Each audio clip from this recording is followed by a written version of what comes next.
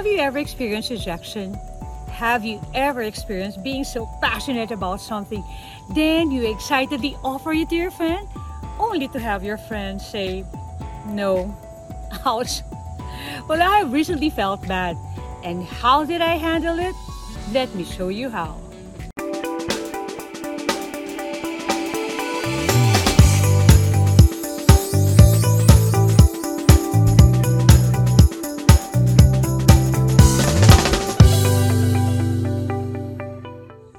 One of Jack Canfield's success principles that I truly appreciate is rejection. Rejection is a natural part of life. You get rejected when a client say no to your sales proposal, when you don't get the job that you applied for, or when you don't get the support that you asked for.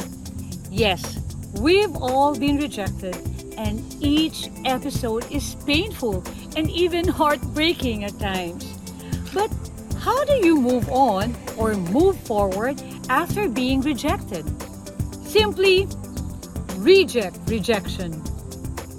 I saw this from my son recently. My son had just graduated from high school and had applied to 3 of the top universities we have in the country. He got accepted in the 2, and we are just waiting for the 3rd university, which is on top of his list, or rather, my list.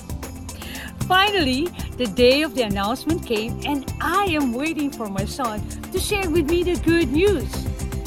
When I got home from work and we were having dinner, he casually said that he didn't make it, and the university sent him a letter of regret. I was sad, but I tried not showing it to him. He didn't seem affected, or I thought, from his demeanor.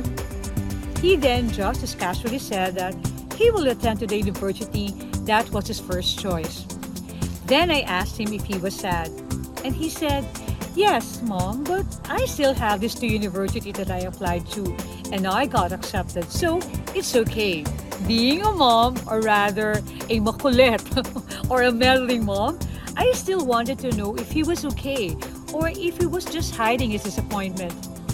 I repeatedly asked him how he felt about it, and he casually said that, "Mom, I am okay." And he gave me that typical smile and even an assuring tone of voice and said, "Mom, again, I'm okay. I still have those 2 universities, and now I can finally say, where will I study now that we have the result from the school?"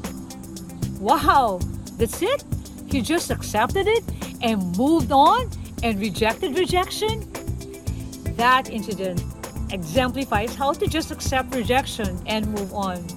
Or the better way of saying is reject the feeling of rejection and move forward. And this is one of the success principles of Jack Canfield. While it had come to my son naturally, here is Jack's tips on rejecting rejection. Number 1, remember 4 SWs. Or some will, some won't, so what? Someone's waiting. Our God is a God of abundance.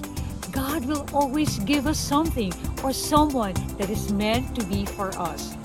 So we just have to believe that we will get our yes sooner or later. And number 2, just say next. When someone says no to you, say next. So remember, to reject rejection, use the 4 SWs and say next.